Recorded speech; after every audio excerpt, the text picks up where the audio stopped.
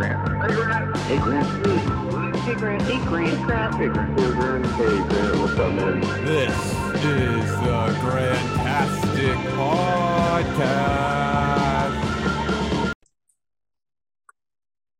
All right, welcome to Grantastic, Jamie Drake. How are you doing today?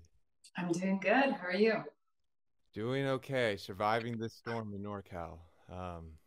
Yeah, it's been crazy weather lately. Where are you located? San Francisco. Okay. So, like, I know we're supposed to do the podcast on or yesterday, I think it was, or 2 days ago. But went to Tahoe, got stuck in Tahoe with a snowstorm and everything. I was like, oh, thought I could get out. Nope, that was not the case. Had to shovel our way out, and then we made it down here. But now there's just this giant storms hitting SF right now, so we're just Wow. trying to survive. Oh wow, yeah. That reminds me. I went to Tahoe a few years ago with my mom Nice. during the winter time too. So it was the first time I'd ever been there, and we had a really funny situation where we lost the key to my mom's car, Oh, or either the car or the place we were staying, and we had to like circle around a few times, and then it ended up being right by her car. I think it had fallen out of my mitten or something oh like that. man, those I've Yeah. been there before, but those are the worst. You kind of stress. Yeah. It's cold. Will I get out of here? Yeah, it's a whole thing. Yeah. Are you guys used to having lots of snow in San Francisco? No, not at all. Okay. It's like that's like a blue moon kind of situation. Every few, maybe 100 years, you see snow hitting the city just because we're so low, altitude wise, sea level. So it's like you never see that. But right now it's just so much rain, which we need, of course, in California, just because of the drought and everything. Yeah, I know it well, having lived in Los Angeles for 22 years. Yeah, you already So, know that. You already you already yeah. know. So, I mean, it's good to see that we're like getting rain, but just not so much of this rain, just because I don't think the city was ready. I don't think anyone in Northern California was ready. And like, there's just been kind of like floods, and like, there's been some videos of people just getting their paddle boards out and just paddle boarding in right down in Union and SF. And it's just the weirdest thing I've been seeing. And I'm just like, good for Wow. them, but like, what the heck? That is crazy. Interesting. Yeah, but Well, it is what it is. But I mean, right now, currently, you're in Nashville right now. yeah, I'm in Nashville. I'm actually house sitting for some friends, and I came here after the holidays, and before that, I was touring for about 4 months, and so I came here with the intentions of possibly moving here, like checking it out and seeing if I wanted to relocate here because I've basically been nomadic for the last 3 years. Yeah.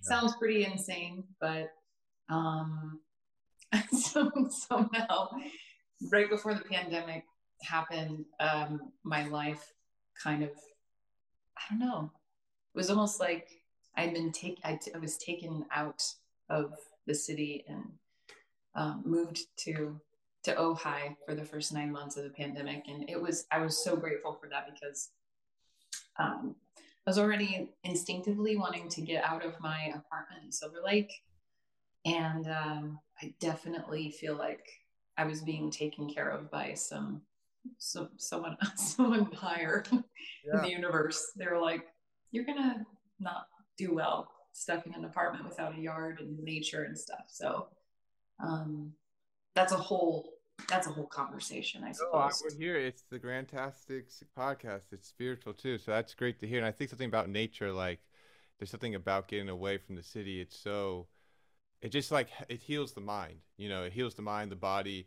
and just lets you like reset. Just because city living with the whole hustling culture and everything, it can kind of like break you down. It can break you down and kind of destroy your soul. Yeah. No, no, you preach it. know?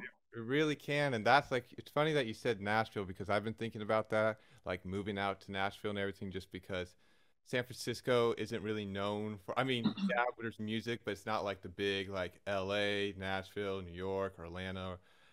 It's definitely a little bit uh, unique of its own culture.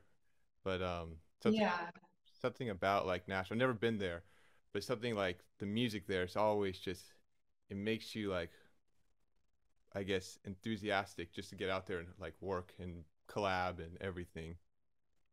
Yeah, it's funny. I mean, I got here um, with those intentions, and it's kind of I've realized in the last couple of weeks since landing here that uh, I think that Nashville, at least at this point in my life, because I almost moved here like 13 years ago as well, Mhm. because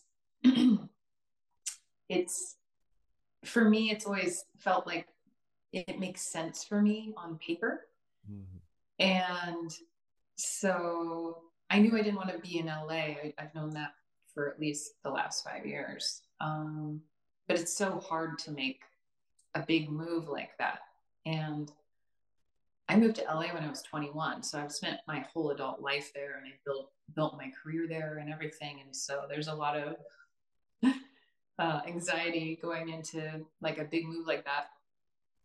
But once I got here, I kind of realized like I think Nashville is this place for me where it's like in my mind it makes sense on paper that I should be here, but there have been other things that have been going on in my life the last year, especially where it's I it kind of just confirmed me for me that where I need to go is back to France, which is where my boyfriend is, and the Sweet. last place that I felt at home was in his chalet, and that's I don't know if I'll just be there. I don't know what's going to happen. I've been nomadic for the last few years, and so I don't know if that means I'm going to go there and live in France and then come to the US to tour and go back to France and live and then figure out touring in Europe. Definitely. That's actually my goal. But uh or it might be, I come back, I find a place here somewhere in the US that feels like home to me.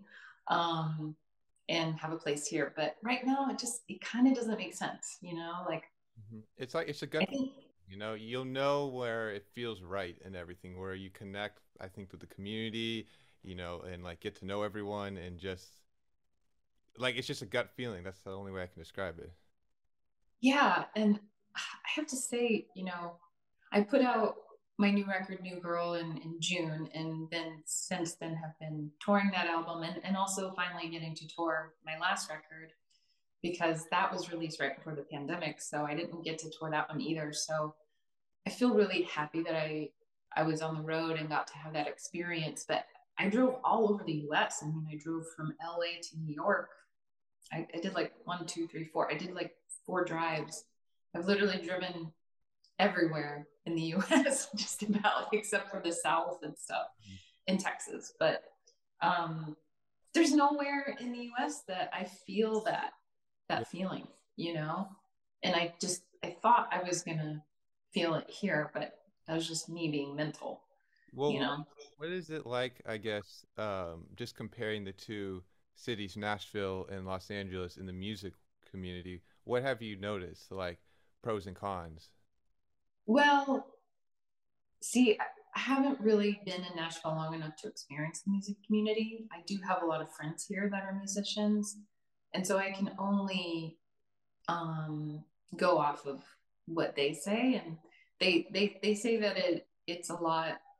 There's a lot more community. It's more of a community here where people really um, support each other, and there's still like the competitive underlying competitive thing, I'm sure, of course, but I don't know if it just has to do with like people being in a city where it's still a big city, but it's not like Los Angeles where there's this in LA there's this underlying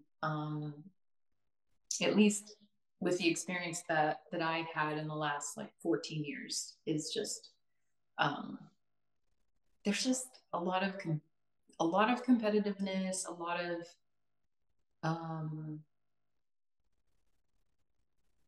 I guess a lot of people are just very self-centered Yeah. because everyone goes there to become famous or successful in some way. And even if half the people you run into in the community are from a different state, because most people aren't from there. You know, I do actually know a lot of people from LA, and those are the most grounded people actually that are natives. I would say a lot of the transplants are the ones that come, and for some reason, there's like this almost like the spirit that takes over, and it doesn't help that everything is so far away and you have to drive everywhere. It's not walkable. Like I lived in Silver Lake, and one of my closer friends lived in Santa Monica, and I hardly ever saw her because it's like, oh, you live 35 minutes away. That's a long way. With the traffic and everything, because like my mom's from like Long Beach and everything, so visiting down there and seeing the cousins and then meeting some friends and of friends, it's like just like you got to plan ahead. Your whole day's just sitting in traffic and everything, and just yeah, I just LA, not hating, you know, it has its thing and everything, but just I love like at least NorCal, San Francisco, everything's close. You know, you can walk to it, maybe it's 30, 40-minute walk, you know, from like the Marina District to like Chinatown or something. It's not that far of a walk. Um, and like the biggest thing you were saying, like um, everyone like wants to help each other. I feel like in LA, it's just like you're focusing on you. And I went to a few parties and people were like just straight up like check my music out or check my like acting. And I was like, I don't even know your name yet. And you just kind of threw Yeah. I was just, you know, I'm here to like let it happen naturally, the community, the friendship, and let it flourish on its own versus just showing me your projects. Right. And a lot of what I experienced in Los Angeles was if I was more successful, if I had something happening, all of the little acquaintances that I had maybe met in the past who were we had a great connection, but they were just too busy doing their own thing because it's like once you have like a little bit of a spark happening in your career or something, or you post something on Instagram where you're like, I did this commercial or blah blah blah. It's like everyone's like, it's almost like they gravitate towards you again, and you get all these text messages or like, oh my god, we need to hang out. I'm like, it's just like, oh my god, fuck you. Yeah, no, Oh, whoops. no, it's just okay. You can swear here. This is we let it all out. I say, but yeah, it's just I think it's like just like fake friends or whatever. It's just like Yeah, there is a lot of fake energy there, and it's not everyone. I mean, I will say it took me about 10 years to finally meet some real friends that actually cared about me. And by that point I was already ready to leave, and I had sort of um developed this hard shell, sort of like, that can't be real. You know what I mean? Like they can't really be interested in me as a person. But I do take responsibility for my part of it too, because I think that when I started my career, I was 29. I wasn't like a kid starting out. And so I had this sense of, I had just gotten divorced, and I had this sense of, I have this new life that I wanted to create as soon as possible. And so I was like so focused on myself, right? So there was this sense of, I need to do this as quickly as possible because I just lost like 20 in my whole 20s, you yeah, know?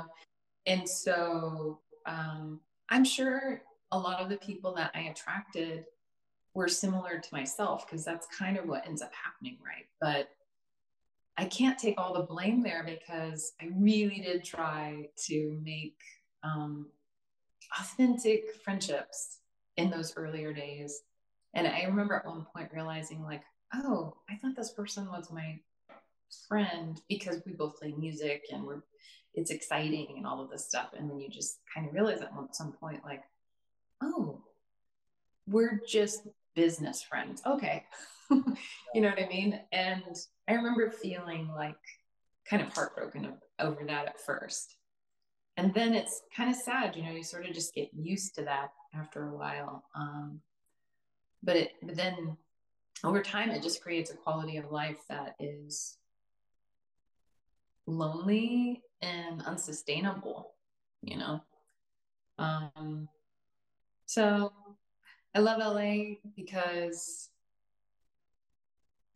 that's just where I happened to be when I started my career, and I'm grateful for that chapter of my life, but it's definitely over. Oh yeah, definitely. Everything you're saying, like I vibe, and for the people who will listen, for sure, just because there's a song I was listening to, actually, weirdly enough, it just came up on the Spotify algorithm. Mark Beno, I think his name is.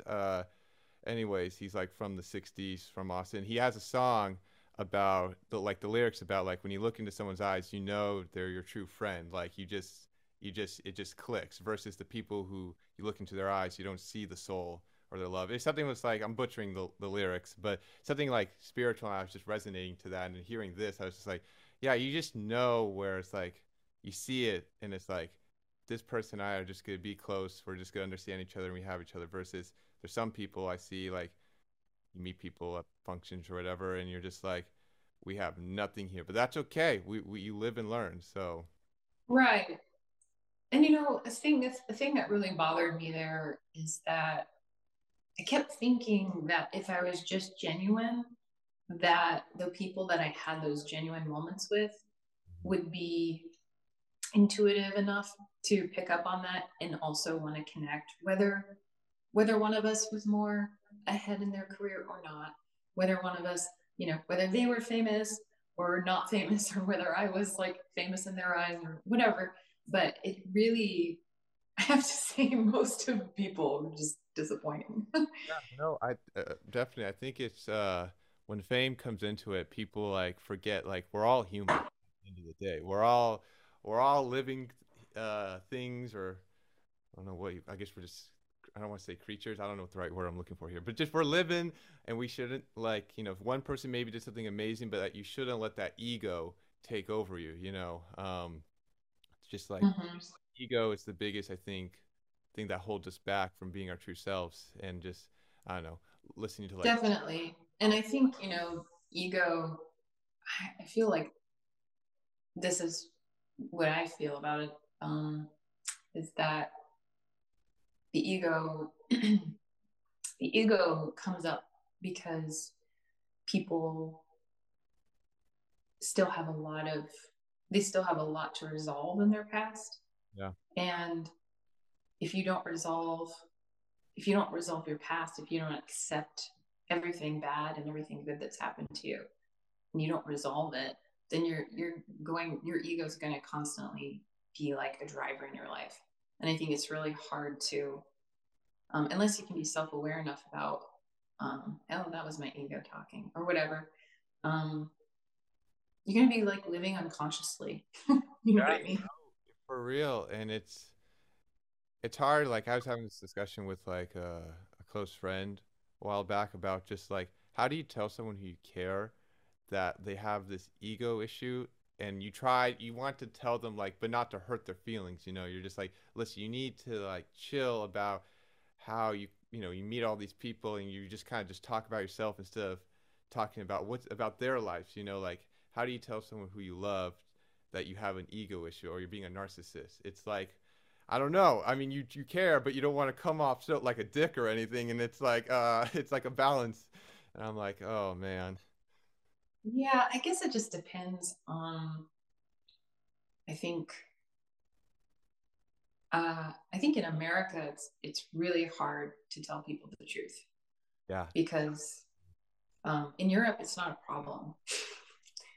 My boyfriend is the most direct person I've ever met in my entire life, and he's French, so um, a lot of our communication problems in the beginning had to do with because like I'd be getting my feelings hurt, or I'd be offended, or my ego would be offended because he knows how to poke exactly where he needs to poke. And that's what a lot of French people do, is they poke you exactly where they can see. We were okay. We're back. Sorry about that, folks. I think we were talking about like we were on the spiritual journey, which I just want to say love so much. Love having these conversations with like-minded folks, just because we need more of it. Um, Yeah, I think definitely. we were talking about France. That's where we kind of were left off about like how they just give it to you straight, which I think we need sometimes in our lives. Just because I think sometimes Americans like you did, which I love the visual thing. Just like they cover their eyes and they just don't want to hear about it or deal with it. It's like they can't like. I'm not saying every American's like this, but like criticism. I think it's like constructive criticism. I think it's so important to have because it helps you grow. We need it. Yeah, definitely.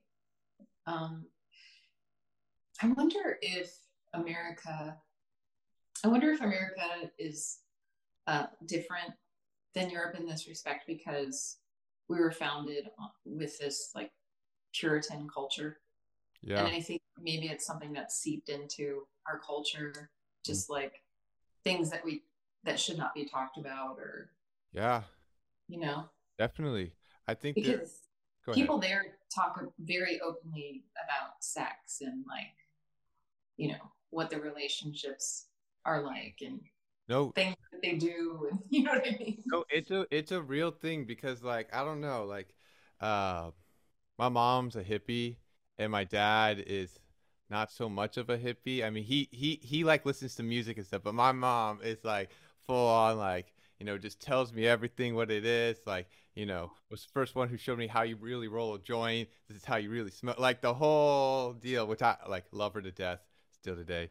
Um, Yeah. and then I talked to some other people's folks and everything, and they're just looking at me like, "What the fuck? Like, we don't, you don't talk." And it's like, well, there's nothing weird about it. We're just human, you know?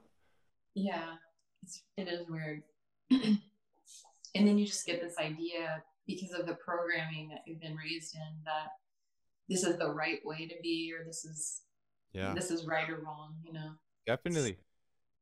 It's interesting, especially definitely folks who've raised like I don't know back east, at least some of my cousins and everything. Like they're very like believe in the 9 to 5 job, get the pension, the formal like wear a suit and tie, go to church, like. And I'm like I was more raised like yeah Catholic, but I'm more like I wouldn't say Catholic anymore, more spiritual. Like I go to like to the Hare Krishna temple and stuff, and like I believe in just like karma and like you live your life now and everything, and then you go back into your consciousness at the end and everything. And it's when I have these conversations with them, they just look at me like I've been brainwashed, and then they give me a weird look like I don't know, I need like like the electric chair, or whatever, like to fix your brain or whatever. And I'm like, bro, you guys need to chill. This is just who I am. You got to appreciate every walk of life for what they give you, and you take it. If you like it, great. If you don't, that's fine. Let them do their own thing.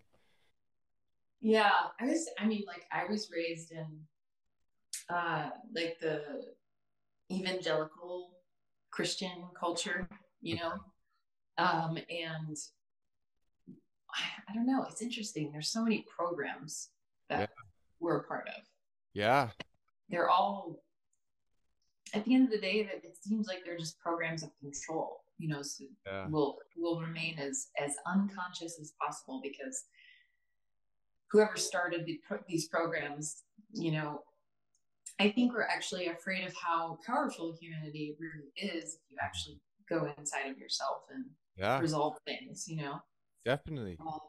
But I think people are, um, I mean, we're taught certain things as children about what life is and who we are and what's right and wrong and everything. So when you're a child, you're like a little sponge and you just believe whatever you're told, you Mm, know?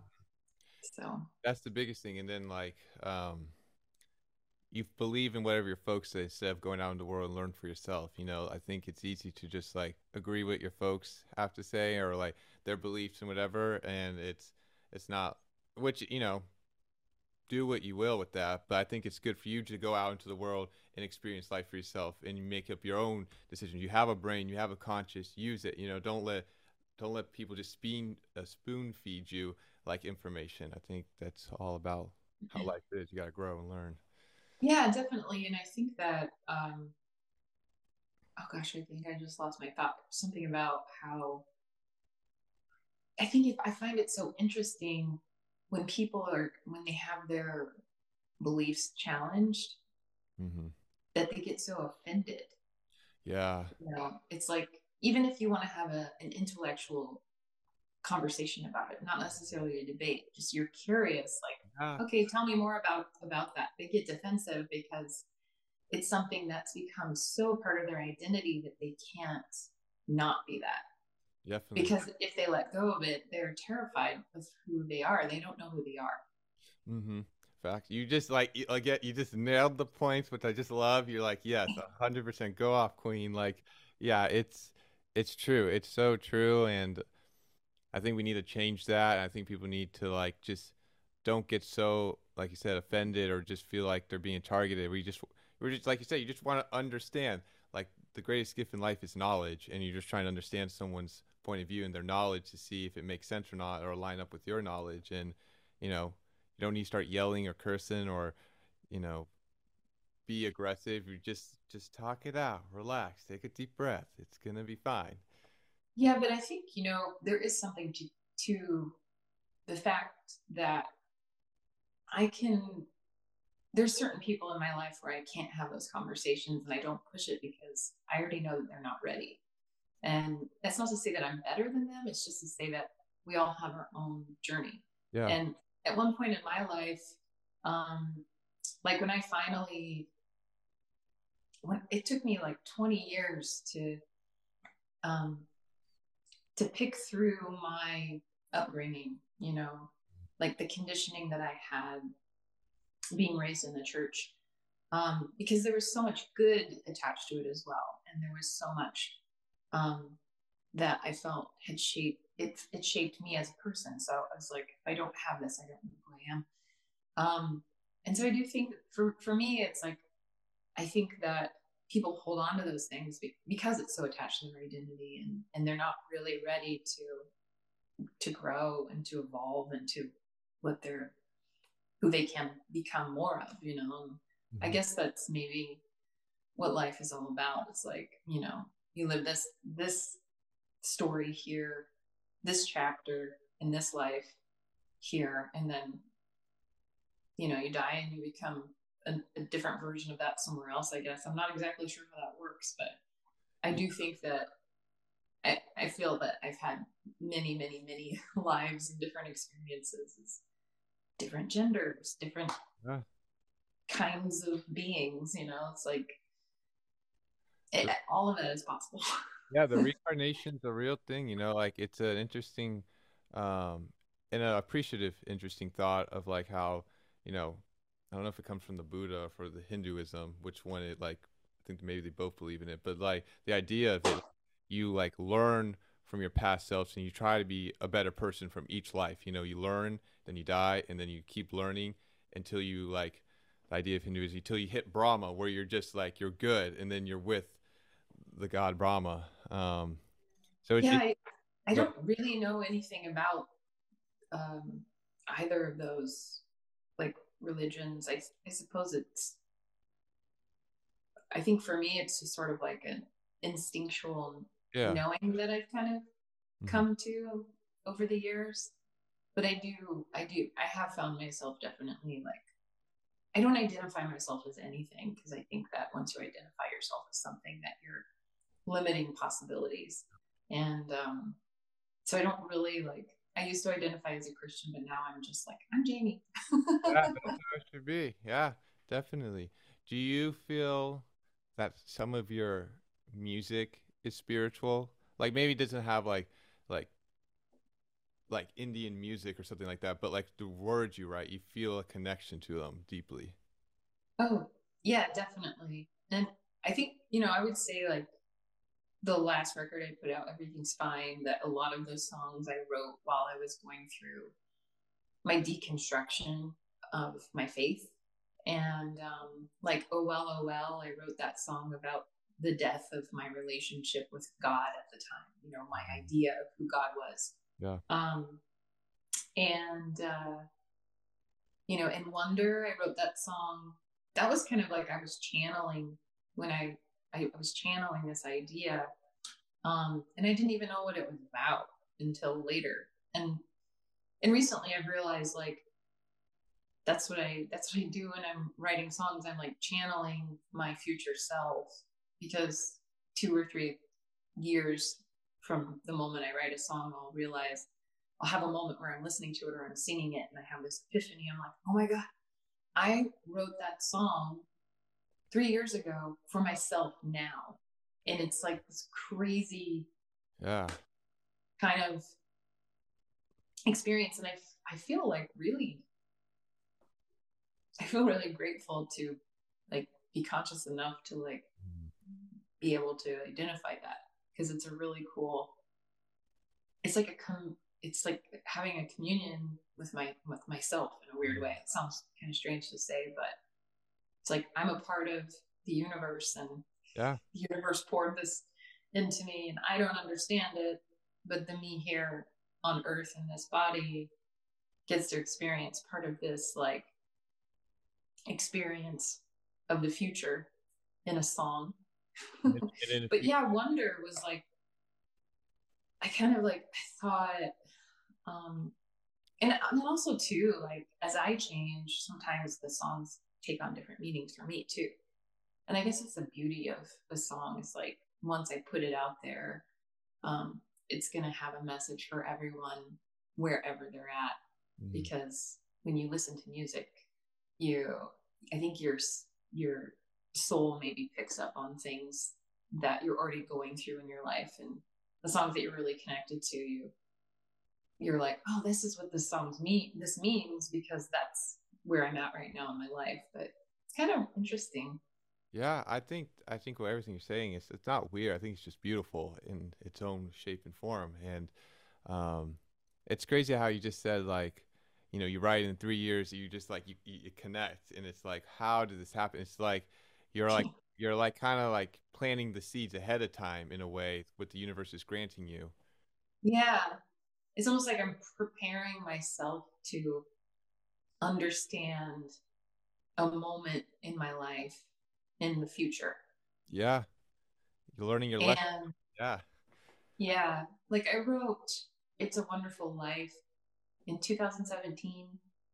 I was at Echo Park Lake, laying on a picnic blanket. And I got the song in my head, and I started writing it. And the first line is, laying on the grass, just staring at the sun.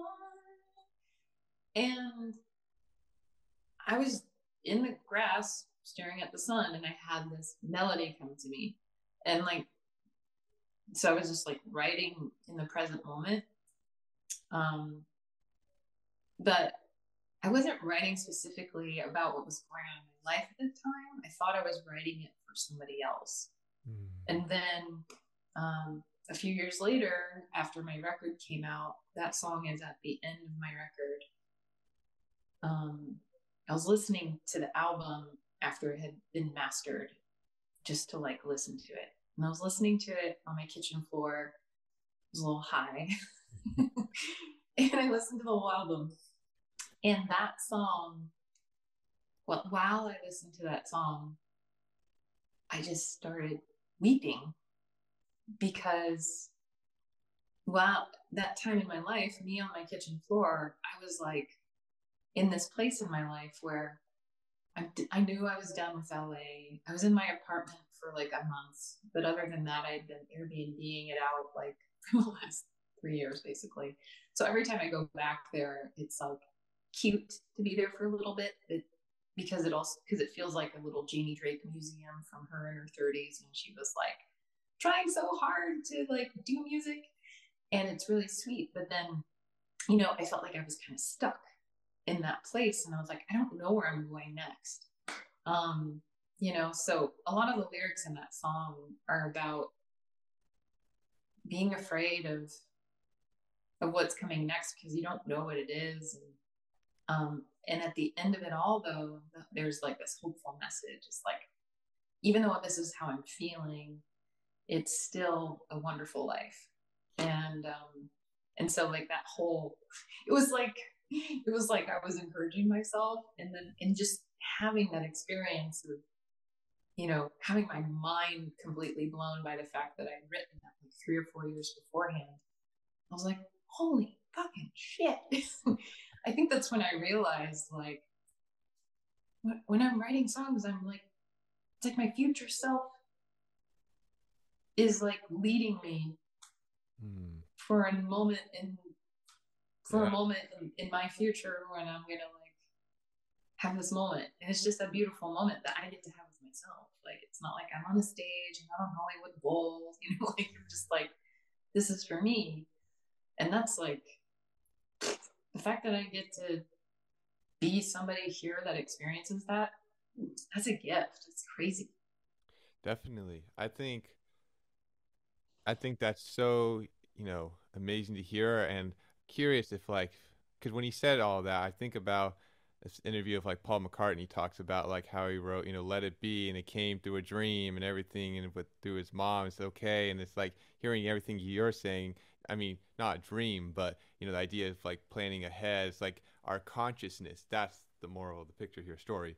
If like Yeah. how we deeply connect to it, and it's like planning everything out or trying to talk to us. Like there's another person here. It's just not us in this one body. There's another thing living there, and it's trying to guide us when like times of trouble or something. And it's just fascinating. Yeah.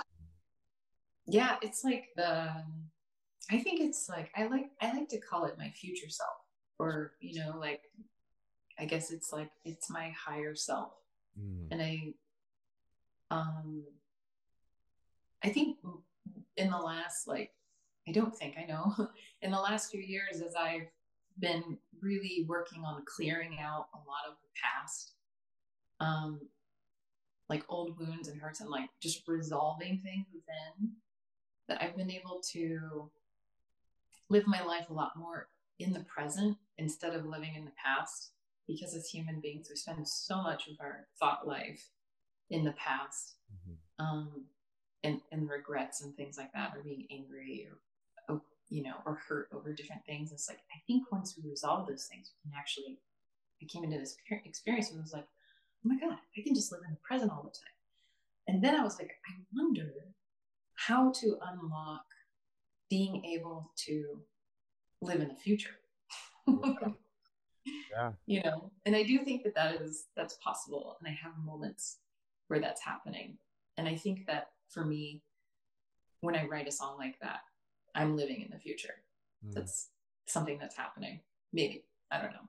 No, yeah, I think you made a great statement there. It's just like, once you like, I feel like heal your past, and once you like everything, I shouldn't say fine, but once you like come to terms with it and resolves, then when you can focus, after you finish one step, you're living in the present, you're living in the moment, you can appreciate what's around you, your walk of life, and then that's something like you're saying gives you the glimpse of getting to the future, and then experience a little taste of it, or helps you write about it, and then somehow boom, you already did this song. Like, I wish I had a song about something. It's like, wait, I do. It's right here, or it's a release, and it's like, holy shit, what the heck? So, Yeah.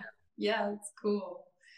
but would you say, like, so we're talking about everything's fine, but then New Girl, it would be more like the past, though, because you're talking in a few songs, talking about, bouncing different locations, school, your family. Like, what was, I guess, the thought process writing those songs, as we were just talking about present and everything? Yeah. So when I wrote the song New Girl, um, I had this kind of like fun, melodic,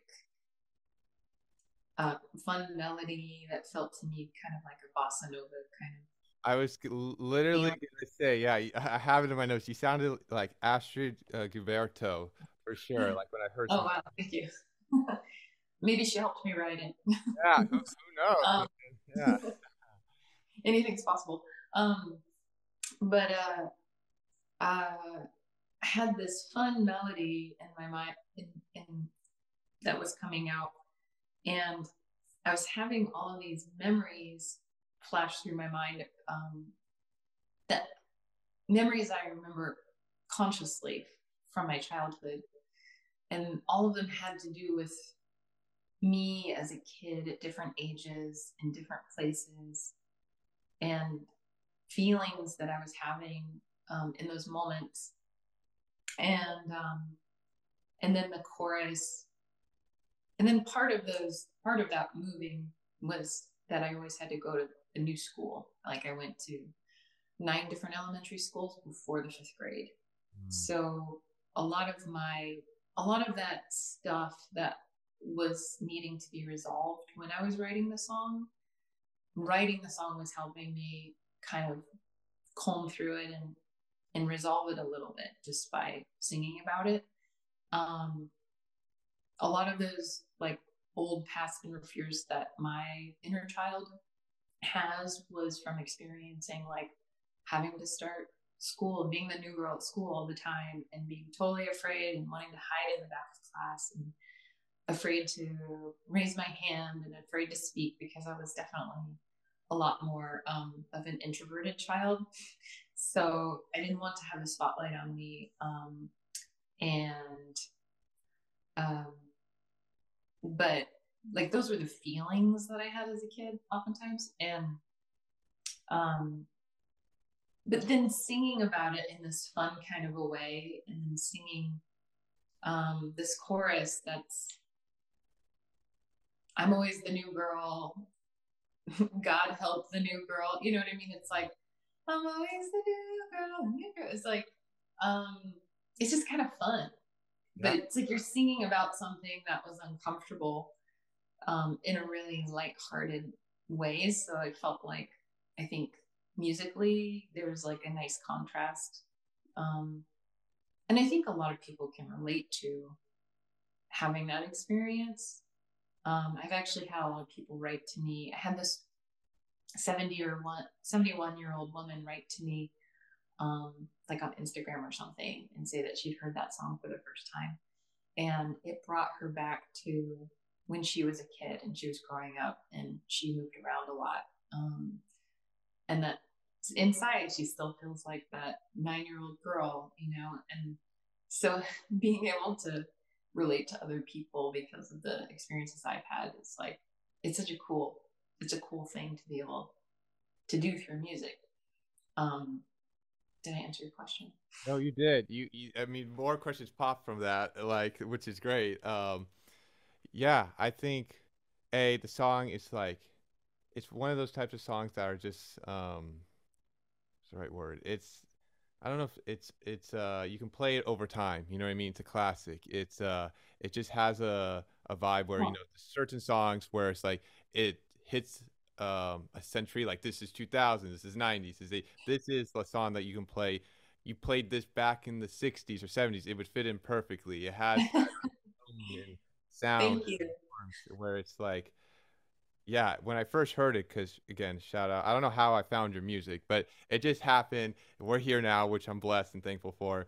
And it was just like, oh my God, this is going straight to my bossa nova playlist and everything. And then I went to go listen to your album and everything. And I was like, it's just not only bossa nova. You do folk, you do, you know, pop, the string sections in some of your songs. I'm like, oh my God, like you do it all, which is super great. But it's timeless. That's the word I'm looking for. Your music is timeless. It doesn't matter what era it is. It can fit in with anywhere, which I think is amazing of itself. And yeah. Thank you so much. I mean, Yeah. that's definitely an intention that I have when I'm writing and recording my stuff. So I'm Yeah. glad that it comes across that way. Definitely. And I think it's great that, you know, I don't feel like a lot of people, maybe they do, this younger generation doesn't know what I feel like what bossa nova is. So it's great just to hear that. Like when I heard those guitar, the style playing, I was like, the 2/4, all right, there we go. And it was just, and then the percussions. And I mean, because bossa nova is its own form of playing. I mean, I'm assuming, do you know a lot of different styles of guitar playing, would you say? Or did that song take a second? Or was there another? No, I don't. It's like as a songwriter, I can kind of morph into different genres and stuff. But as a guitarist, I'm a good folk guitar player.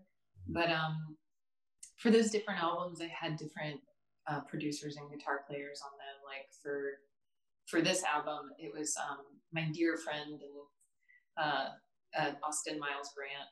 He played all the guitars, all the bass. He played most of the drums as well, except for on Easy Target. And we play together live whenever we're in the same area. So I love playing with him. He's an incredible guitarist and also an amazing solo artist as well. Sweet. Love it. That's amazing. I gotta have him on then and talk to him about his creativity. Yeah, definitely. Do you say, let's say when you don't have other producers, is it easy for you to like just kind of compose your own song, or how is your structure, would you say, when you like going into like, you know, writing or like composing a song? Is it the same? Is it different? Well, are you asking about the writing, like when I'm writing the song, or when it's getting like produced and you're adding the different elements that you hear in your mind? I guess the second question. Okay. Yeah. So for for my last record, Everything's Fine, um, I made that with AJ Minette. And when we were starting out, um, see, I actually put out my first solo album in 2009, but no one can find it because I took it down, which I regret now. It was an egoic choice, basically. Before I put out the first single for Everything's Fine, which was in 2018, I took that album down, and it was called When I Was Yours. So for Everything's Fine, when AJ and I started working together, we were just playing music together, and he wanted to, have someone produce our album, and I was like, it's super expensive, because the experience I'd had with my first record is that I got divorced and I ended up spending like 17 grand on the record when I could have probably spent a lot less. I had no idea. I was such a noob, and someone kind of took advantage of me. And then his response was like, "We're gonna do this ourselves." And I was like, "Okay." And he's like one of the most. He's one of he's. He, I rarely say this about anybody, but I really do feel like he's kind of like a genius. When it comes to like figuring things out, he basically taught himself how to engineer, mix, and produce everything like by watching YouTube videos. And this is the kind of person who would like he's a classical guitarist too, so he'll like practice for 5 hours a day. So together because we're so different. Like I used to like to say that like he's like Michelangelo, like chipping away at something like very precisely, and I'm like Jackson Pollock. I'm like, let's take this and throw it at the wall and see what happens. You know what I mean? So Yeah, definitely. I love that. our two styles together ended up creating a really nice balance, because sometimes what he wanted to do was way too perfect, and I was like, no, we need to fuck it up a little bit, so Everything's Fine was the result of many years of him and I working together and developing our own production style. And if you're curious, you can hear our first album that we produced together, and it's under the name Nobel, and it's a picture of him and I. We made an EP in like 2014, after developing the sound together. And when I say developing a sound together, I mean like he's definitely more of a technical guy, but he's also very like a musical person. Like he wrote all the string parts and played all of the instruments and things, but they were definitely production type elements that I would come up with, where I'd be like, I hear like this melody being played with this kind of like an instrument, And so when I was first starting out with him, I was very much part of the production of it and exactly what I wanted it to sound like. And I was a little bit of a control freak, because I wanted it to be the opposite of experience as to what I'd had, in 2009, where I was like this kid coming in with, a bag of money and, this producer and he did everything and I didn't like it, you know? So to balance that out, that's what happened when I was with AJ. So for New Girl, I had a different experience because everything was, first of all, Everything's Fine took us 4 years to make. And part of the reason is because I was a part of like a lot of different projects at that time. But when I made New Girl, it was just me and Austin and my producer, Rich Jacks, in a house in the Santa Monica Mountains, recording in this house for 2 weeks. Cool. And it was a very organic experience. And it was the kind of experience I wanted to have because I wanted the record to sound like it was made in like, you know, the early 70s or something. Yeah. And all of the tracks are like, I only did like a few takes on every track. And because my producer wouldn't let me do more than that. Like, well, he would let me sing until we got the right take, basically. But I wanted to do single takes. I didn't want to do a bunch of chopping and copy pasting and stuff. So these two albums are like very different. Like Everything's Fine is a lot more cerebral, even though it's like lush and gorgeous. Like it's very much like me and AJ Minette. And then this New Girl album is like more of like me with my heart open, and it's like more organic and, you know, totally different processes. Yeah. I like both of them. I just want to point out because like, Thanks. I think the biggest thing, it's natural. You know what I mean? It doesn't feel forced when I listen to your music, because there's some music I feel like with some artists, they try to just be relevant, you know, and just trying to get the listens or likes or whatever you want to call it nowadays, or just on the playlist. Versus you're not focusing on that. You're focusing on you and what your heart and mind wants to preach. And That's true. yeah, Thanks. yeah, well, just speaking from the heart and just what I'm observing here, which is what we need more of, you know, like, because the music I love is that timeless music, you know, you can talk from, you know, Tom Jobim from Bossa Nova to, I don't know, Bruce Springsteen or Bill Evans for jazz or Yeah.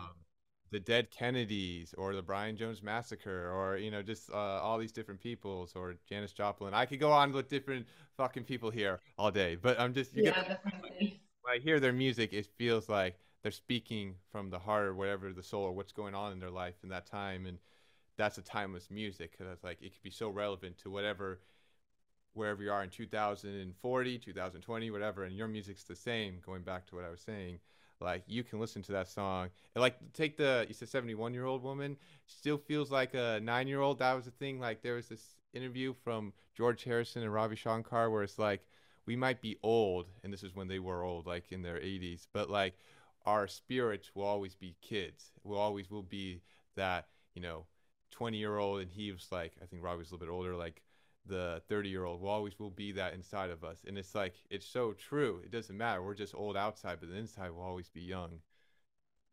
It's true. Definitely. Yeah. It's, you know, Can't lose that either because then you just die inside. yeah, yeah. Well, that's why you guys stay pure and just and it's hard with like social media and like people trying to follow trends and stuff. It's important to be true to yourself. And I think definitely with music, it's it's like a way to escape. It's a way, you know, you don't have to worry about society. I don't know about you, when you create music, you feel like it's a place where you don't feel judged or whatever. You can just be Jamie Drake. Mm-hmm. Yeah. Yeah. It's an interesting day and age to be making music and wanting to stay true to yourself, and also, you know, like part of you hoping that you can be relevant to, like, you know, like if it, you know, it's my job, like my paying my rent and all that stuff depends on having that relevance, or um all of that. And for the most part throughout my career, my steam has just been from the joy of creating it and the joy of getting to just live my life. Because when I started out, it was like I felt like I had a second chance at life, because the choice I had made in my youth to get married to the wrong person, it took up so much of my time. And then I was like so happy. Like I literally felt like I was being dug out of a grave and getting another chance to live. And so to actually get to experience that in my life over these last like 14 years or so, it's like I'm so grateful for it. And I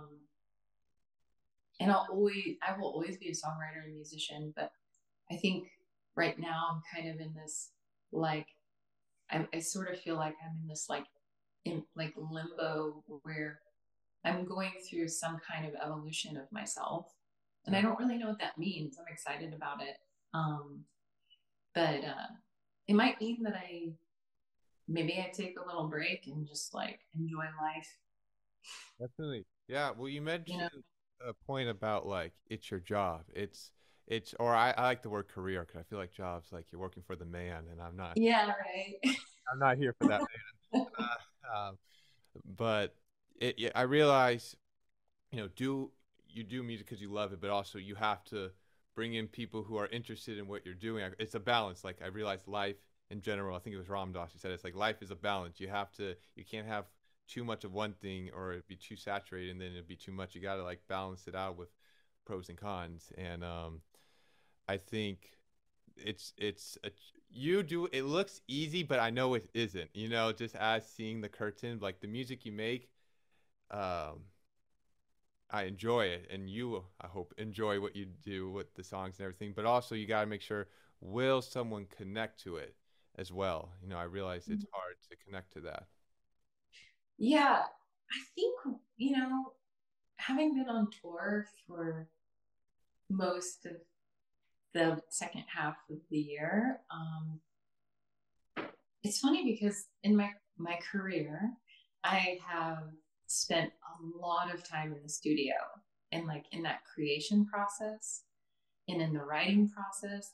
And I didn't spend as much time touring because I wanted to figure out who I was as an artist first. And that took me a really long time.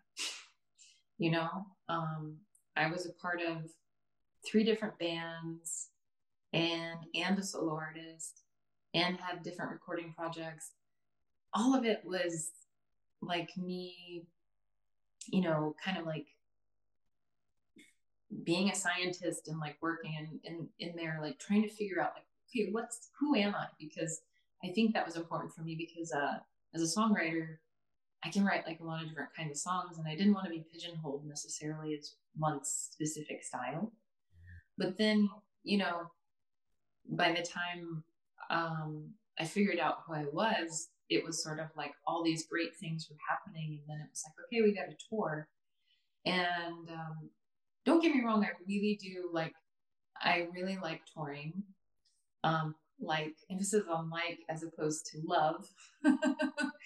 um, it's I think the logistics as you're getting older are just it's I'm not a spring chicken anymore. I'm not in my 20s or my 30s. Um, I'm I spent 4 months like on the road with my little dog Moxie. Hey, come here, Moxie, come here, come here, come say hi. Okay, I need to get her. Yeah, we're here for it.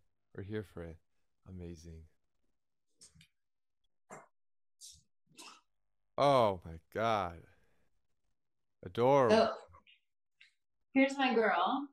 What kind of dog is Moxie? She is a multi poo. Love it. Adorable. How old? She's 10. Oh my God. Still cute. Like a puppy. Thank you. So, so I toured with my dog That's awesome. in my Honda Element for 4 months, and I made that shit work. You know what I mean? Like, and meanwhile, I'm not living in my apartment in Los Angeles. Someone else is renting it, and I don't know where I want to live. So being a touring musician is actually perfect for me because I'm traveling around anyway, right? Yeah. staying with different friends and family, staying in hotels and all that stuff. But it's like super adventurous. And I'm super adventurous.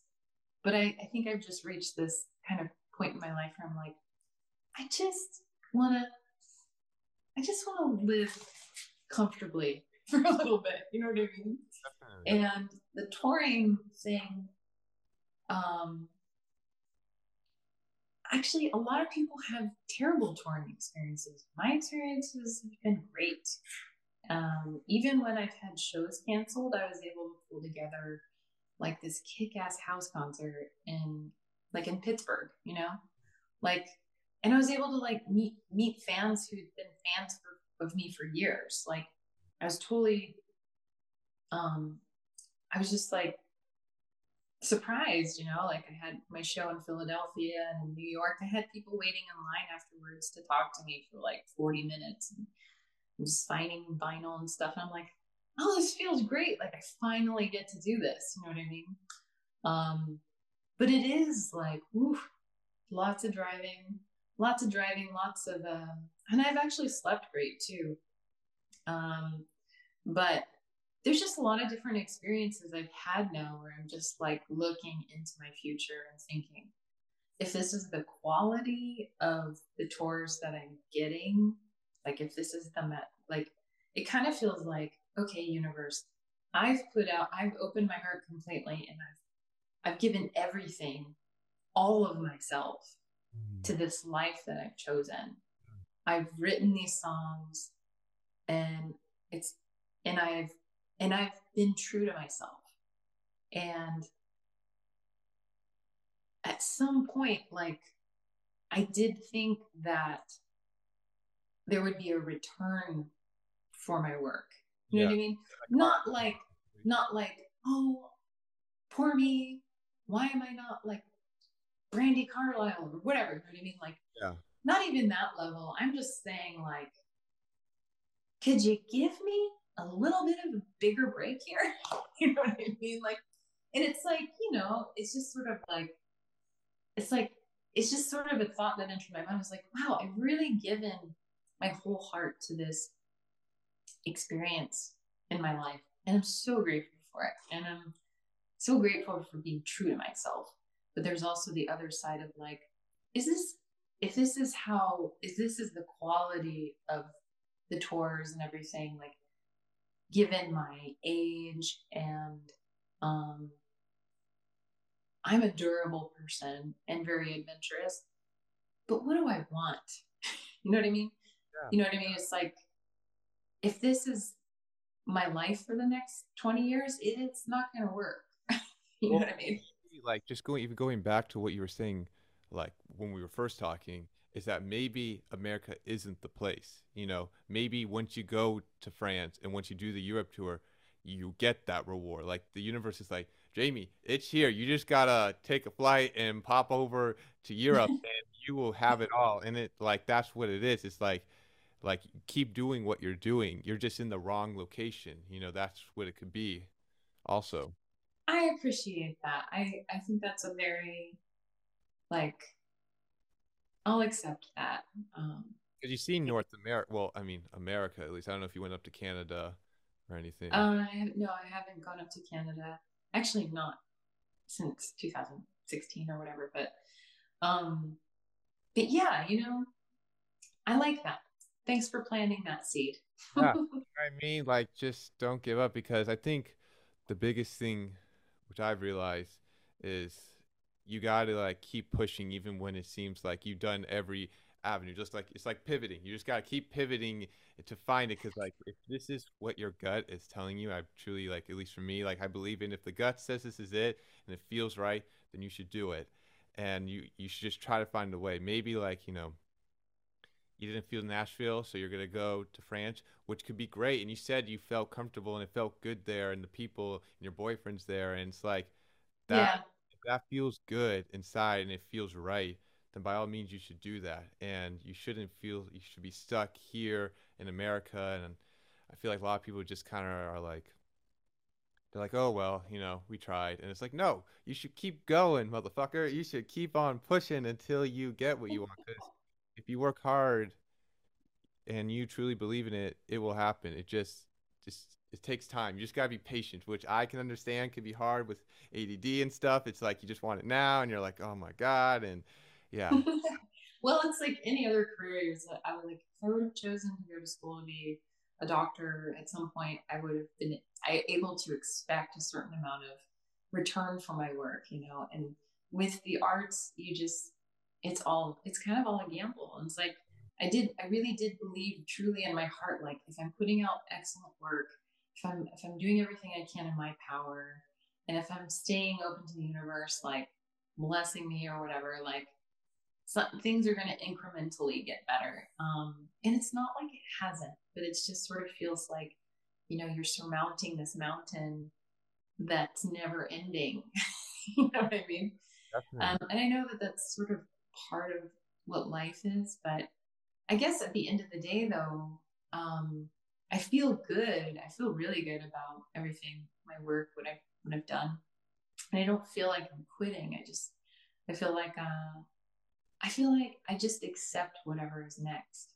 Hmm. And I feel like I'm in a really good place of just being proud of my work and being proud of where I am and how far I've come on my own steam um and like and also totally accept I accept whatever is next. Like if I go to France um and I don't make another record for another year or two, like if Yeah, that's what I'm supposed to do, then that's what I'm gonna do. yeah, I don't know. I don't know what's next, but I I do definitely. It's in my heart to like tour Europe and yeah. um, We should see everything. Just hearing as you're like adventurous, you have to see Europe, see Asia, you know, see it all. New Zealand.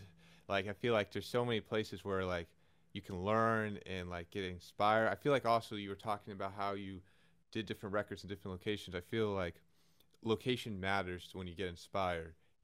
In the old days, I don't know why I had to say it in that kind of sentence, but like as some of my mentors taught me, and they told me in their experience in life, when rock bands or let's keep it as rock bands, like they would travel, go to a place, be there for a few months to write, their record. Like Led Zeppelin went to Scotland and they were in a fucking castle. That is just so rad to hear that idea.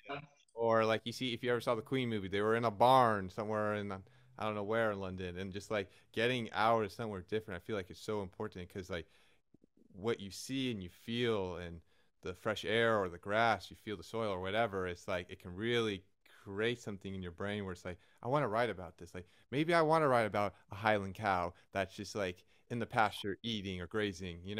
yeah, who And knows? it becomes a hit song. Like what the heck? So I think. Well, you know, I have to say, like when I go back to when I'm in France, like the thing that I feel there most is that I can just be. Mm, And so part of me is like, does that mean I'm never going to make another record because I feel totally great to just be? yeah. And that's an interesting thing to ponder. Or maybe it's just you're gonna take some time and just see where this journey takes you for a bit. And it doesn't mean you're not like you could still be like just doing like songwriting on the side or whatever on your day or whatever it feels right, but you're just in the moment, just at one, just being Jamie, just in France with bicycles and cigarettes and all the good stuff and coffee. I know there's more stuff to it, but I'm just throwing what I've seen or heard. Uh, you're just with your boyfriend and just going on nice walks with the dog, and just like appreciating life. And I think it's okay to take a few years off and just like come back when you're ready. You shouldn't be forced, because people can tell. Yeah, and I think the thing that's definitely changed for me is I don't have this like momentum of like I need to like make my stamp. You know, on my first album, by first I mean everything's fine. There's a song called Make a Spark on it. And it was the first song I wrote. It was in 2015. And when I wrote that song, I was like, oh my God, I need to make a new record. Um, and there's a line in it where it's like, um, I'm I'm lying in the dark, or I am crying in the dark. I just want to make a spark. How can I be a work of art if I'm a coward with my heart? And that was in 2015. Jamie, in 2023, I made a spark. You know, like I, I finally made a spark. I really did. Like, Yeah. a lot of people know my music now, and I've played for a lot of people, and I've made a spark. You know, so if that, so now that I've like basically said yes to myself and I did the thing that my heart needed to do, now what? That's kind of where I'm at right now. It's like I have no idea. It might just maybe I just turn into consciousness and float up into the sky. Would you say, you know, if you got in that spark in your 20s or 30s, would you be in a different situation? Would you not want to go, or would it be the same feeling? I don't know. I've often thought about that, you know, because I actually got my first manager when I was living in New York City. I was 19 years old. I was playing my songs in the subway for like grocery money, and like I was a worship leader at a church in the East Village, and this guy went to my church, and he used to be like he was like a modeling, he was like a modeling manager or something, and he started managing me. And I have like, it's interesting to see like how our lives, like we have different, I feel like I could see like what that path would have been like if I had like not been so afraid to just like trust that the world had this adventure, this musical adventure that I could have started when I was 19. And I, you know, instead I like hid my head in the sand and did what I thought I was supposed to do, which was get married really young to a like Christian guy.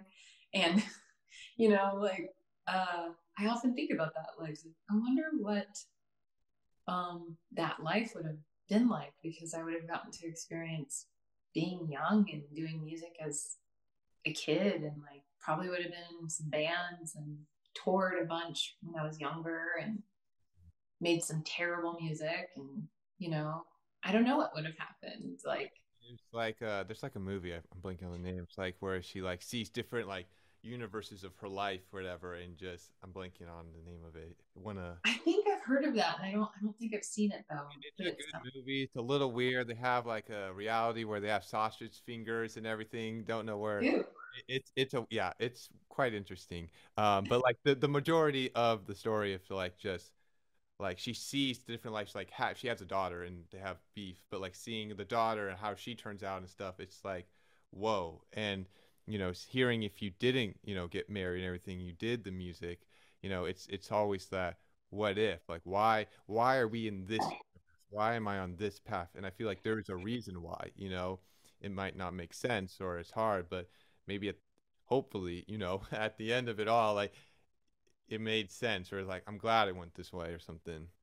Well, you know, I know why. And it's because even back then, I didn't feel like I was ready. Okay. I didn't feel like I knew who I was yet. And I really wanted to know who I was before I was exposed to the public, if you will. Mhm. Um, and it's weird too, because like at the time I lived in New York, I was 19, and people like Christina Aguilera and Britney Spears were really popular back then.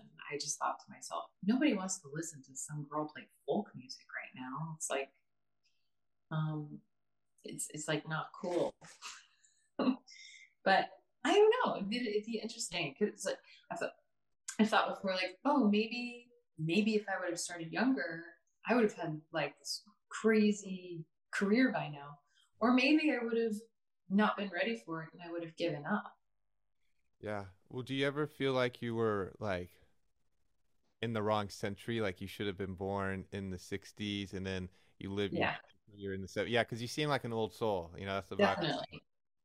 Yeah. Yeah, definitely. My whole life I've felt that way, for sure.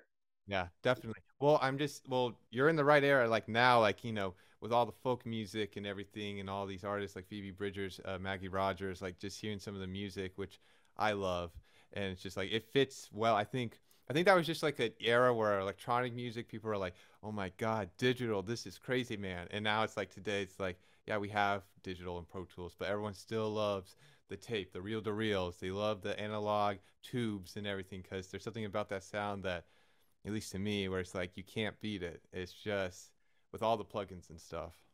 Yeah, no, I agree.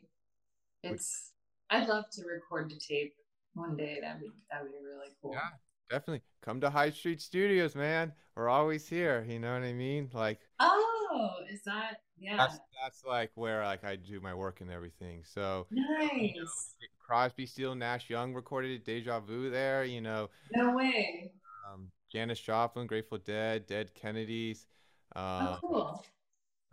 So um, is that are you an engineer or something then? yeah, Or? like an apprentice right there for right now. Learning from an engineer, Cool. which is super great. And yeah, every day, like the bass player for the Dead Kennedys, he has a band called East Bay Ray. He comes in all the time, hangs out in the back area, just smoking weed and just like have his cappuccino, and they're always chilling and everything. And I'm like, this is, and they have so many lava lamps, and just like there's so much history there, and like the furniture is still the same. Like they still have the same walls. You can like see it. It's like the history. It's crazy, and yeah, there's something to appreciate about it for sure. That's so cool. Yeah. I mean, I have a tour this spring and I'm sure I'll be coming through San Francisco, so I'll have to keep in touch with you. Yeah, Probably definitely. won't be there longer than the day of the show, but Yeah, you know. still come through, get to see it all, like even record it. It's. I think the crazy part about High Street Studios is that they have a lot of pictures of like film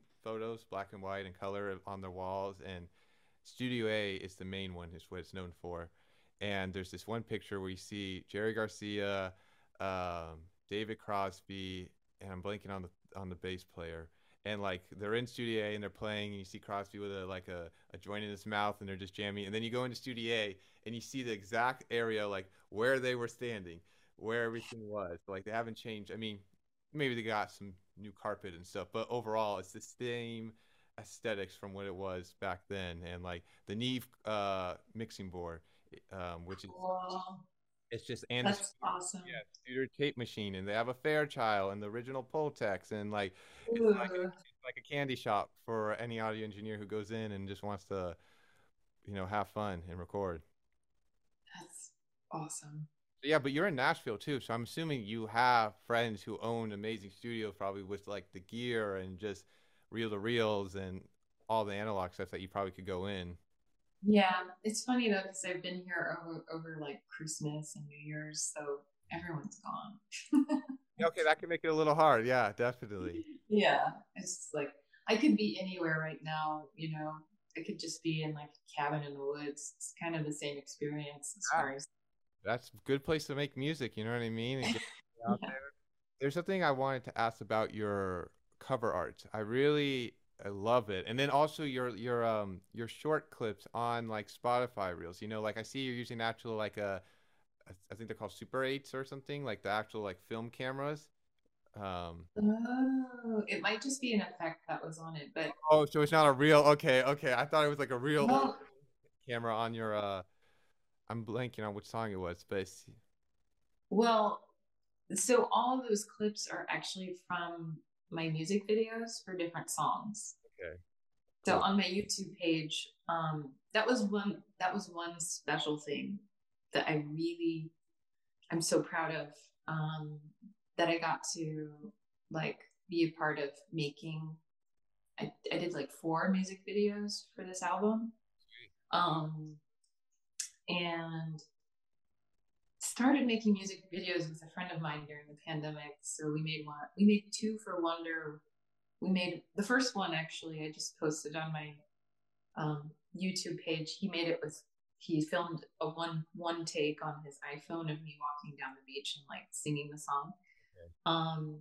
But the second one we did was like one take of me doing a spontaneous dance to OLOL. And at the end of it, there's like this surprise. You can have to just watch it.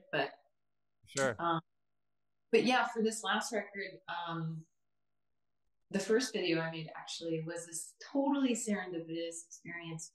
I flew to Lisbon in Portugal, and I went there on a total whim. It was 4 days after I finished recording my record. I had been talking to this guy that was my first boyfriend when I was like a lot younger. We had like touched base again, had been talking a bunch over that year. And he was going to Lisbon. And then I just had this fire in my gut. I was like, I'm going to come visit you in Lisbon. Because he lived in Hong Kong. And I was like, oh my God, it's like, maybe it's destiny. Yeah. So I fly to Lisbon. The first day I'm there, I meet my boyfriend, my now boyfriend. And like, so it's so crazy because like the whole reason I went there was so that I could have this meeting with Serge. And then like during the time I was in Lisbon, I met an old friend who used to live in LA with his wife, and he's a director, and we went out to dinner. At the end of dinner, I was like, man, I really wish I could have made a music video here. And then Brandon looks at me and he's like, let's do it. And I was like, yes. So the next day, which was the last day I was in Lisbon, we get together, just him and I, and he comes to the Airbnb where I'm staying, which is, by the way, like more of a B&B experience. So I asked my hosts, who were actually French, if I could like film my music video there. And they said, yeah. And the place is insane. It looks like a Wes Anderson film. Oh, so we did a music video for my song. It's called It's a New Life. So we made this music video. I come back to LA. I made 3 more music videos. I did one for Easy Target. I did another one, which was also like a serendipitous event. Like my friend did a photo shoot for me one day. And then she's like, why don't we just try and do a music video? And she just had her camera and did 3 takes. And it's for my song Beginnings. And then the last music video I did with my friend for Is There Something Wrong with Me? And Moxie's in that one. Amazing. I'll have to put the links into that. That's awesome. Yeah, I can send you the link for my video collection if you want to check it out. Yeah, definitely. To me, it's a really beautiful thing that I've got to be a part of producing those myself, because my ex-husband was a music video director. And so all through my 20s, I was like helping him edit and come up with concepts. And I used to do wardrobe for music videos. So that explains why your outfits are so groovy and fabulous and everything. It's like vibes and thanks. Yeah, no, because like that was another thing, aesthetic. Like, you had this like Joni Mitchell, just vibe, whatever your outfit's for, and like how like it was just groovy. I was like, what thrift stores were you going to? Because I love finding old vintage, like, bell bottoms, or just like corduroy jackets, or anything like that. There's something about it. Well, I think for me the trick is, because I don't really like shopping, I think it's when there's the moment when you need something. Get it. Like if you're in a thrift store, just try to feel like, even like put your fingers down like over certain things, and like let your eyes sort of glaze over, and sometimes something will poke out to you. Just pull it out and be like, oh, that's a thing. I like it's that. It's like shopping by energy. Yeah, we're here for it. We love this whole spiritual aspect of it, so I'll definitely we'll have to try that. And there's I think this, I don't know, second to last or final question, either one, is where it's like this idea, which I just love how you just, you do it. You just talked about how you went to Lisbon and you're like, I'm going to do it and everything. And I think being an adventurous, it's so important, and I think it's so good. But how, as a musician, and for other musicians who are listening to this or trying to figure it out, how do you make it work? How do you, because financially, it can be tough here and there. And it's like, what have you experienced or learned that you could pass the knowledge on to someone who wants to just go see things and do their music in different locations, but have a hard time getting the money or trying to save up? Well, I definitely had a day job in the beginning. which I think, can be important, is important. But I figured out a way to only work 2 days a week. So the rest of that time I was recording and being creative and stuff. I haven't had a day job in the last 6 years or so, 7 years maybe, I don't know. And I think part of that was because at some point, after many, many years of waiting, I actually had started having like some royalties coming in. So that's been one income source, but it's not like a ton. It's not like I can like pay all my bills in 1 month. You know what I mean?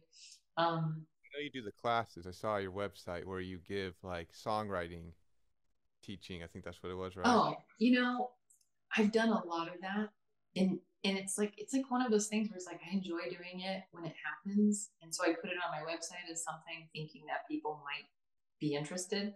But I've only had like a handful of people that have, reached out to do it, which is fine. It's like it is what it is. But I don't know, honestly. I think I've just found a way to juggle like the live show income.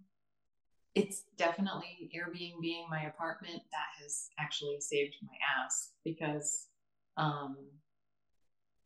yeah, someone else is paying my rent, Yeah. um someone else paying my rent. I mean, like I was on tour anyway, so someone else is paying my rent, and then I stay in a lot of places. People, friends or family are like, yeah, you can stay. Like I had a friend in Colorado who was like, I had 2 weeks between tours. He just let me stay on the bottom half of his house. Like it's a whole other, I had my own private place for 2 weeks. He didn't charge me. Like, and he put on a show for me and paid me. It's just like stuff like that where you just have to like, I think when you believe in yourself and what you're doing and the magic of it, you can't let your brain hold you back so much. Yeah.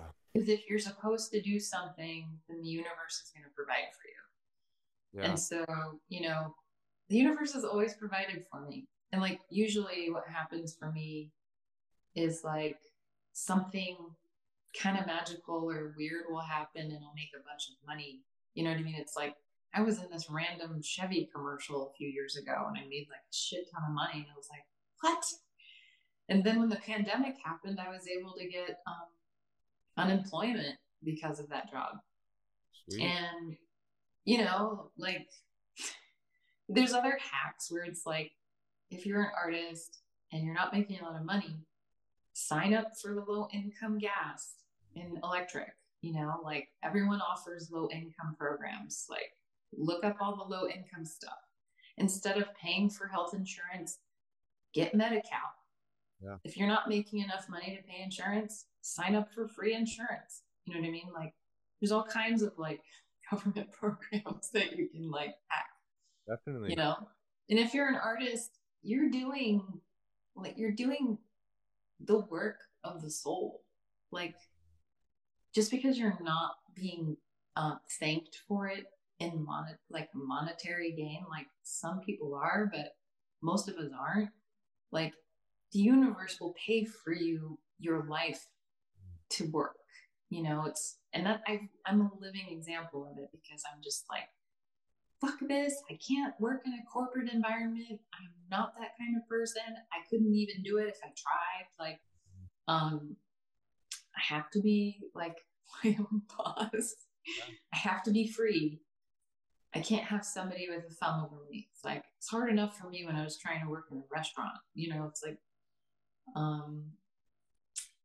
but yeah, there definitely have been times in my life though, where I was like, shit, why didn't I go back to college when I was married and my ex-husband would have happily paid for me to get more schooling, to like get some degree and like, or become a realtor when I was sitting on my ass and when I was 25, you know what I mean? It's like, don't take advantage of your youth when you have it. It's like, if you have like an idea to do something else on the side that you're also interested in, like, don't say no to that because you have like a specific idea and maybe this is me just talking to my younger self. It's not to deter anyone from doing the art or the work that they should be doing. Um, but I just will say the reality of it though is like, you know, I'm in my 40s now, and it's like the physical body is a shit. You know, it just starts like certain things start happening. You know, like after this last tour, my elbow started hurting. And now I have to wear like I have to ice my elbow every day because I have tennis elbow. Yeah, I was gonna say tennis elbow. Yeah, shit. And I'm like, I got tennis elbow, and then this shoulder's got some weird thing happening. And it's like, it's hard to keep up the body as you're getting older. So definitely take advantage of youth while you have it. And um, yeah, I don't know.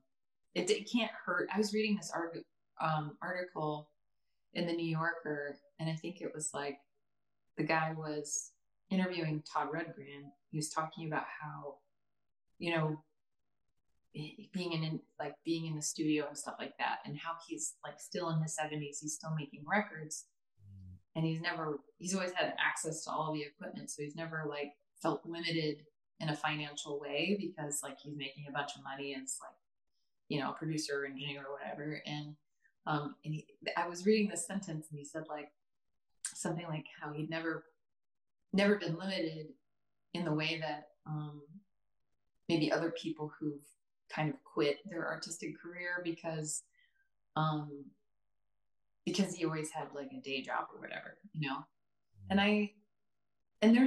it just kind of hit me, and I was like, yeah, it's true. Things do get a lot harder as you get, you know, as you do get older, and if you don't hit a certain level in your career where you're just like, everything's happening, life is easy, everyone knows my name, oh, this person's calling me up and I'm going to be the voice of this character on this thing or whatever. It's like, and it's not to say I haven't had opportunities like that. It's just like they're kind of random when they do happen, you know.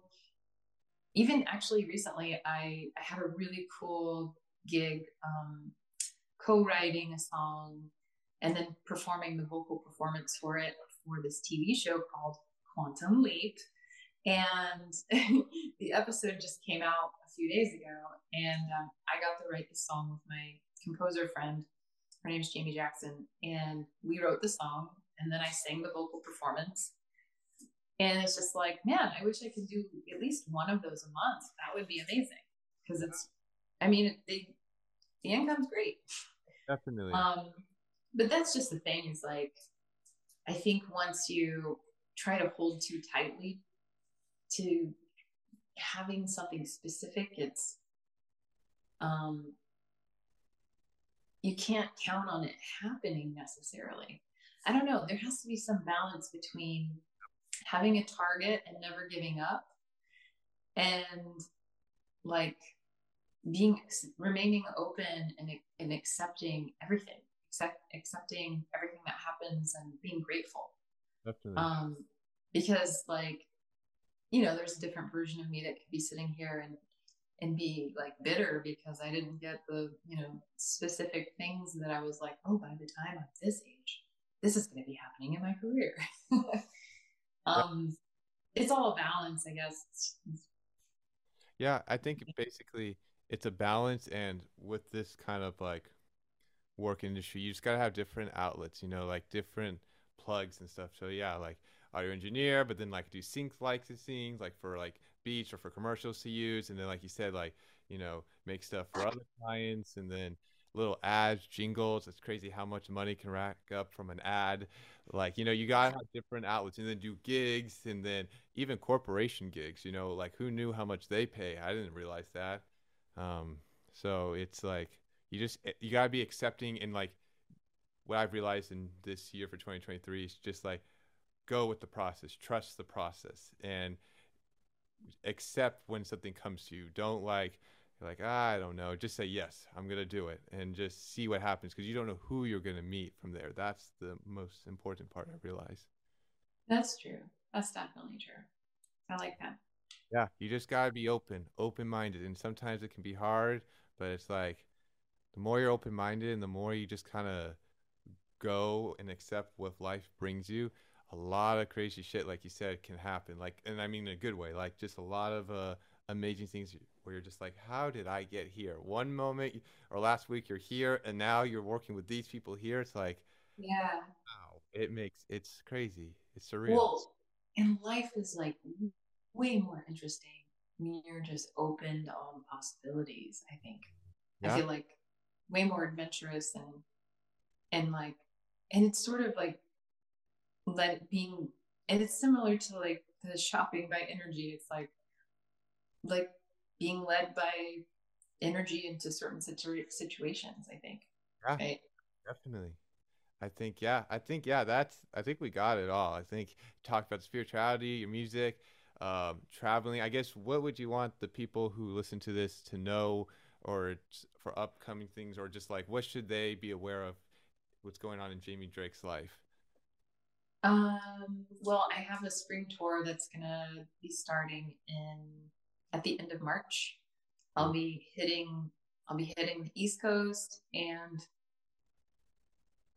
I'll be hitting a lot of the US actually. So great. There we all go. over. I'll be doing it all over again. So I'll be announcing that in a couple of weeks. So maybe by the time you put this out, like I'll have announced my tour dates. Sweet, And yeah. so, if anyone wants to come out and see me play live, there's a high probability you'll be able to see me March, April, May. I'll be touring, and I also plan to put out some music this year, some fun nuggets that might be unexpected. So that'll be fun. Yeah, great. So, Um, I just want to say thank you so much, Jamie, for coming on to the Grantastic podcast. This is always fun.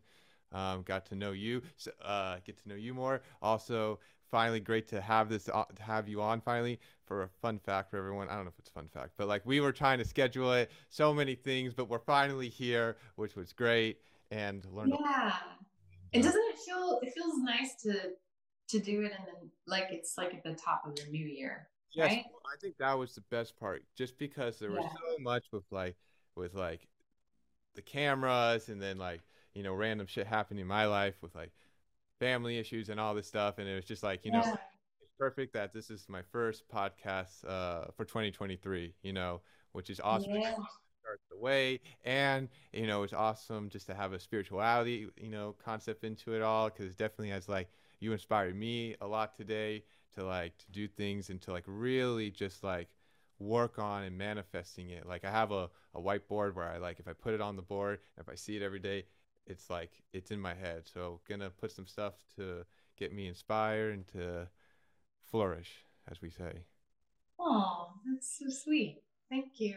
So I'm yeah, so glad that you contacted me. It's been such a nice conversation to have with you. yeah. Um, yeah, the last podcast that I did felt a little bit awkward for some reason. So Yeah. I'm really glad to. No, well, That this just felt really this was like a cool really conversation. well, this was really great, and it was just really great. Just like it was just easy going. You know what I mean? Like I said, it was just like, and I think just having like some similarities and understanding, it's just like it helps a lot. And I don't know, it was just it felt like just talking to another close friend of mine, basically. Like these are the Yeah, conversations I usually have with people. They come over, we smoke some weed, or maybe we microdose, or whatever the fuck it is, and we just have a good totally. talk, look at the lava lamp back there for hours, whatever it is. Yeah, Just like, and then make music or poetry or whatever it is. So yeah, thank you again for coming on, and definitely. I think people are gonna appreciate it. And for all you out there, thank you for listening. Stay hydrated, drink water, be safe, and listen to some groovy tunes. Yeah. Well, should I play New Girl to Yeah, end yeah, things? yeah. If you, we would love that. So if you have or you just want acapella or whatever, we're here for it. All right. Let's see. Heck yeah. Let me tune up a little. My dog's looking at me like, I need to go out of this room now, please. Heard this song too many times.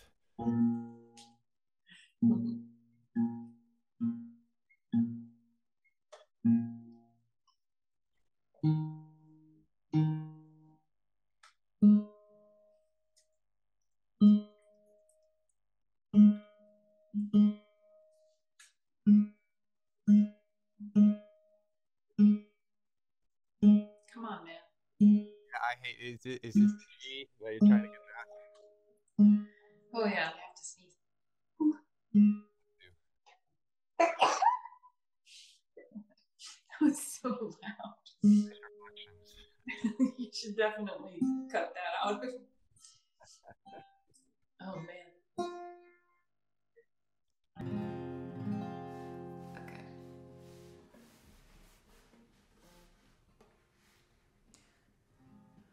Oh chick chick oh chick chick oh chick chick oh chick chick oh chick chick oh chick chick oh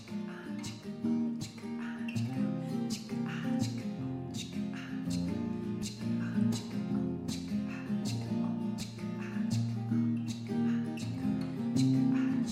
standing out on the bus stop, trying not to feel cold. I'm going into the first grade of the night new school. I am only 8 years old and I just lost my friends. All the way back from Florida, where these Ozark mountains. I'm always the new girl, new girl. I'm always a new girl, new girl. I am always a new girl, new girl. Got half the new girl, new girl.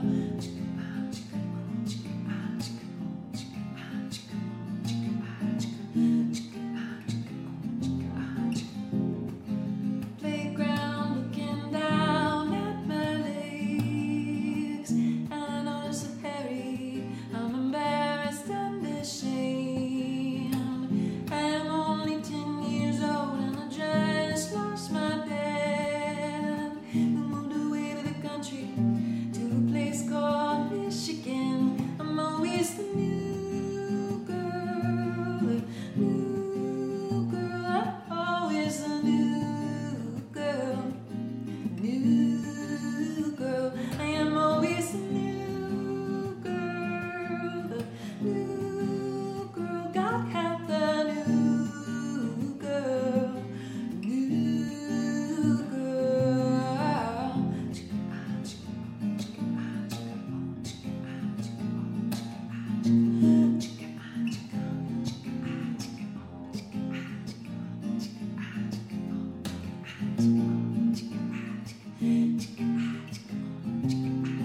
I'm all alone in a crowd, that's the way it's always been. It's like I'm trying somehow to never quite fit in. I am only 30 and I just lost my faith. I'm opening like a flower, more exposed to the pain. I'm always the new girl, the new girl. I'm always the new girl, the new girl. I am always the new girl, the new girl. Got half the new girl, new girl. Banana, banana, banana. Yeah, that's amazing. Got like a VIP song of it hearing. That's amazing. Super great. Oh, thanks. We're gonna love that. Um, it sounded great. You did get a recording of that on your Logic, right? Mhm. Okay, great, great. Because I know Zoom does like a cancellation, whatever, does like a compression. So we'll definitely use that take for sure. Um, Good. but yeah, that was super amazing. Again, timeless. I could just see some of the like, I don't know, Carole King singing like a cover of that song on her piano, whatever, with a cat near her, or like, Oh my god, that would be a dream. or Carly Simon, or or Joni, of course, just like that's a timeless song, which I think is so great. Um, Thanks, Grant. Yeah, Jamie. Actually, fun fact. I'll just throw it in. I played that song at High Street. Like I went into the studio, whatever, and I got there early, and I was like, you know what? I'm just gonna play some music while I'm setting up mics for the session beforehand. Played that when and like it was like at the middle part where like it had the solo part kind of, and like a few of the engineers popped their heads in, and they're like, who the fuck is this? And I was like, this is Jamie Drake, and they're like, where is she? And I was like, no, I'm just playing the music, and they're like, okay, if she comes through, you let us know. And I was like, Aw. so yeah, definitely, you're always welcome at Hyde Street. They're all definitely have their radars now of your music Aw. That is so cool. Thank you so much. That's sweet. because it's timeless. They like, you know what I mean? If you hear a song where you just kind of like you just feel the groove and it feels right, like there's no questions, there's no whatever. They're just like, I dig it. If this is right, it's natural, it's supposed to happen, and that's how we do it. So yeah, Yeah. which is great. Well, everyone on Grandtastic, thank you for watching. We appreciate you. We love you, and we hope you have a good day. Yeah. Thank you.